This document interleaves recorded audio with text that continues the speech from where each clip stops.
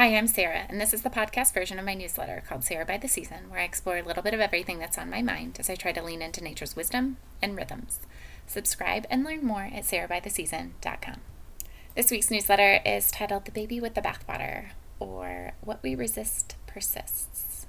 Patriarchus is from the Greek, this long Greek word that I'm not even going to attempt to pronounce, but if you want to see it, you'll have to check out the actual newsletter. It's formed from the compound of patria, which means lineage, descent, family, or fatherland, pater, which means father, and arche, which means domination, authority, or sovereignty. From patriarchus, we get patriarchy, which etymology tells us means to sit under the rule or authority of fathers. The root of matriarchy is similar, except with matria, obviously meaning mother, instead.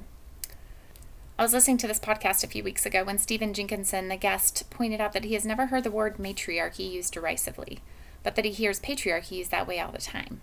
It was a bit of an aside comment, but I haven't been able to stop thinking about it. I use the patriarchy as a catch-all word for all sorts of systemic and individual ills in the world, so I'm as guilty as anyone of this practice.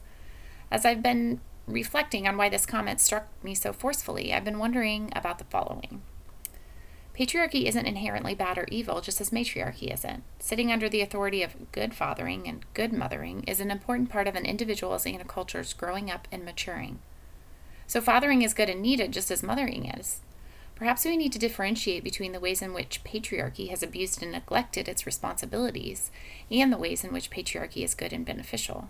In a similar way to how we have tried to differentiate toxic masculinity from non-toxic, we could name the many toxic forms of patriarchy and its effects on our cultures today, instead of lumping all of the toxic forms together in one category and, therefore, neglecting or ignoring the ways in which sitting under the authority of fathers can be beneficial.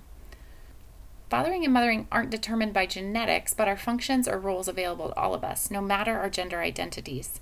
By demonizing the word patriarchy, have we somehow demonized fathering? And what are the downstream effects of this throwing the baby, i.e. fathering, out with the bathwater, i.e. toxic patriarchy? Yogis like to say what we resist persists.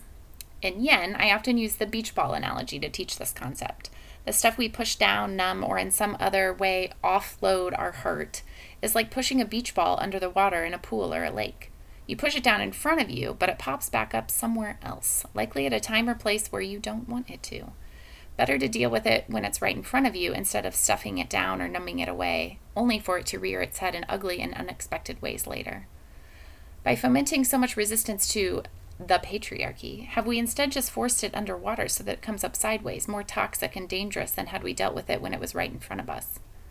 This seems to explain the rise of white nationalism in so many places, the entire Trump phenomenon, as well as so much of the blowback around critical race theory, LGBTQ acceptance, and much else that you'll see them talking about anytime you turn on cable news or see what's trending on Twitter.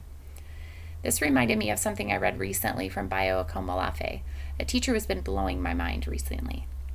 He writes, "Very often systems of oppression endorse their own critique, making room for dissent so long as this is contained within the architecture of its preferred reality. Said another way, we will often reinforce the very dynamics we are trying to defeat with our opposition." He is saying that the system thrives on having something to resist against, so our acts of resistance backfire by actually strengthening the system by giving it a force to react in opposition to. He seems to be saying what the yogis say, that our resistance to the toxic aspects of patriarchy keep it persisting. I don't know what to do with that or do about it, but it seems important to name it nonetheless.